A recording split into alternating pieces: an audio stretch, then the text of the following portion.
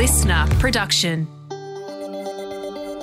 A better end to a choppy opening week of December for Aussie shares. And all eyes are focused on tonight's US jobs data. Good afternoon, I'm Steve. I'm Craig. It's Friday the 8th of December. Welcome to the CommSec Market Update. Hello, Craig. Hello there. Happy Friday. Happy Friday. What an interesting way to end the week as well. Yes, indeed. We're all everywhere. We're all over the place today because we actually kicked off the day in negative territory. We were down around 0.4% early, only to recover pretty much all afternoon. And looks like we're going to finish close to the best levels of the day. So at the moment, the ASX 200 is up by around 0.25%.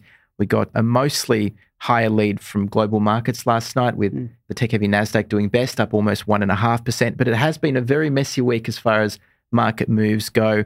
We're actually unable to head in the same direction for just 2 days in a row, which didn't seem like a challenge, but it seemed to be. And the ASX 200 up about 1.5% in 5 days. And two reasons for that, really 2 days of very strong gains. In fact, we had our market hitting a 2.5-month high on Monday with some sizable improvements. And then on Wednesday, we backed it up with our best performance in a year. So that seemed to help offset some of the other declines. Yes, and we're getting to the stage now where the market's closing at its best levels since September 20. So we are moving in the right direction, a little bit more optimism around the world.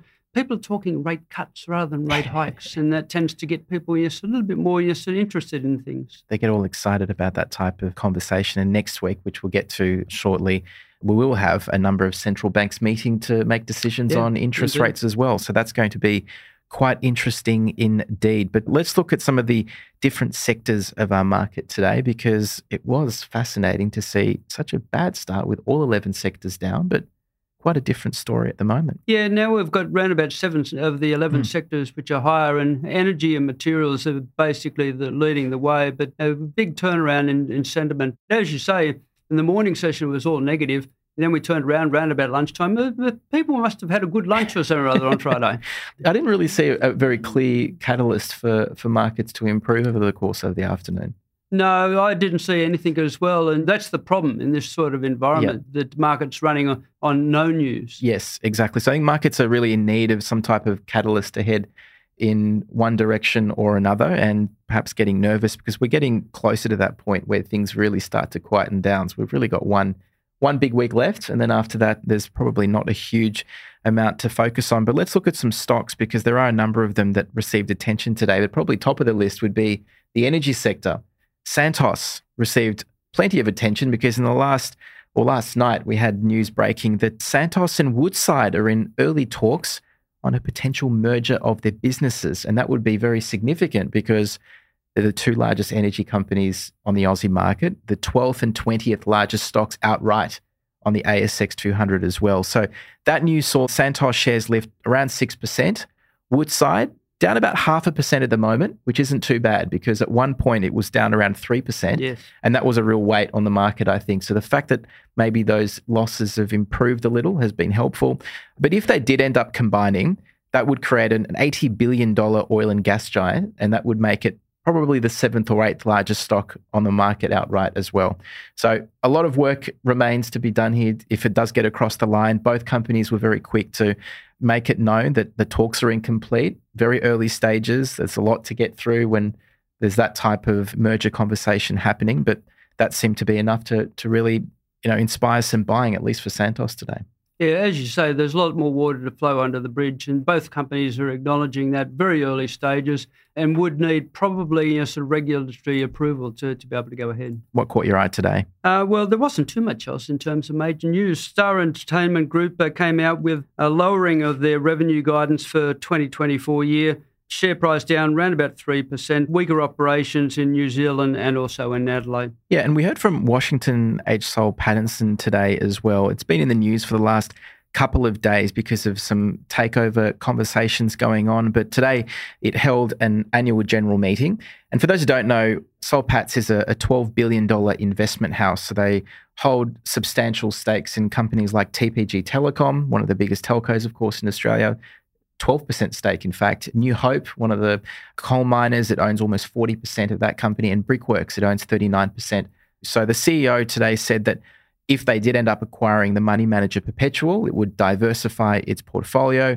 And Sol's one of those companies that consistently been paying dividends for a long time. In fact, 23 straight years where it's been increasing its dividend payment to shareholders. Ramsay Health Care received approval from the Financial Investment Review Board to sell its 50-50 joint venture to Columbia Asia Healthcare.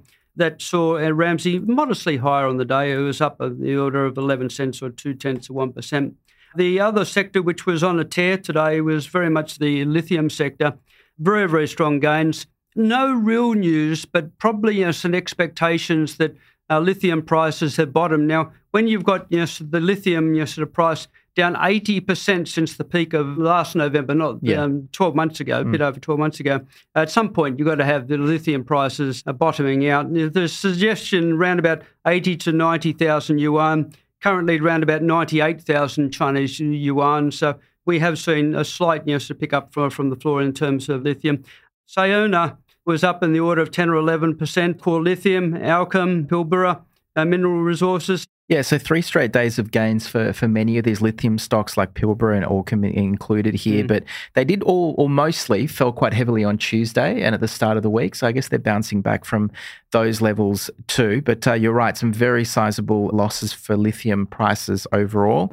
Over the course of the week, we kind of mentioned that the market has done quite well, but a lot happened as well during the week. We had the RBA, of course, keeping rates on hold, which was widely expected. We had updates on economic growth as well, which was a bit disappointing, wasn't it? Well, and disappointing, is probably good news for borrowers, though, because the weak growth in the economy, 0.2%, is suggesting that perhaps the Reserve Bank is done with increasing interest rates. And a number of central banks, the conclusion seems to be drawn that, sort of perhaps they're coming to an end in terms of interest rate hikes and, they start to consider interest rate cuts. Exactly. And we also had some trade numbers out of China, which were a bit disappointing on the import side of things. There were signs of a lack of demand domestically in our largest trading partner's economy. So that received attention. We had gold prices also hitting some of the actually record highs, right? Yeah. So, and the gold subsector in Australia was at, I think, we're a 7-month high off memory. And we also, over the course of the past month or so, some pretty strong gains in the US. The S&P 500 went on a 5-week winning streak heading into this week. So some improvements coming through there. But maybe we should look forward. Yes, later tonight we've got the US jobs figures. Now, the expectation is that we'll get something like 180,000 in terms of job growth. The unemployment rate's sitting around about 3.9%, so steady in terms of the unemployment rate. We'll get average hourly earnings, a measure of wages, and the expectation is 0.3% for the month and around about 4% over the year. So if we do see renewed strength of the job market, well, it's going to dash those hopes of interest rate cuts and could have an impact in terms of the market. So the investors very much treading on eggshells, awaiting the US jobs figures later tonight. Exactly. So the Federal Reserve, the US Central Bank, will meet next week and is going to make a decision on what to do with rates first thing Thursday morning. Widely expected that rates are on hold. Market's pricing a 97% chance that there won't be a move. So we'll see what happens after tonight's data. Also next week, we've got jobs data in Australia on Thursday, which could play at least some part in the conversation around rate hikes potentially in February. It's a long way away, the next RBA meeting, but what do you make of that? Well, it's basically the next major test or the last major test in terms of this year. And you've got to get something like 30,000 job growth to prevent that unemployment rate rising. And the indications from job advertisements and some of those sorts of preemptory type indicators suggest that the job market has cooled, and we'll see whether that does indeed show up on Thursday. Yeah. Also next week, we've got a number of central banks across Europe that will be making decisions on rates Thursday night. We've also got Chinese data, which is out monthly Friday. And then earlier in the week, we've got some figures out on inflation in the US. It's all happening. It is. Well, have a great weekend, everyone. Thank you, Craig. Thank you very much.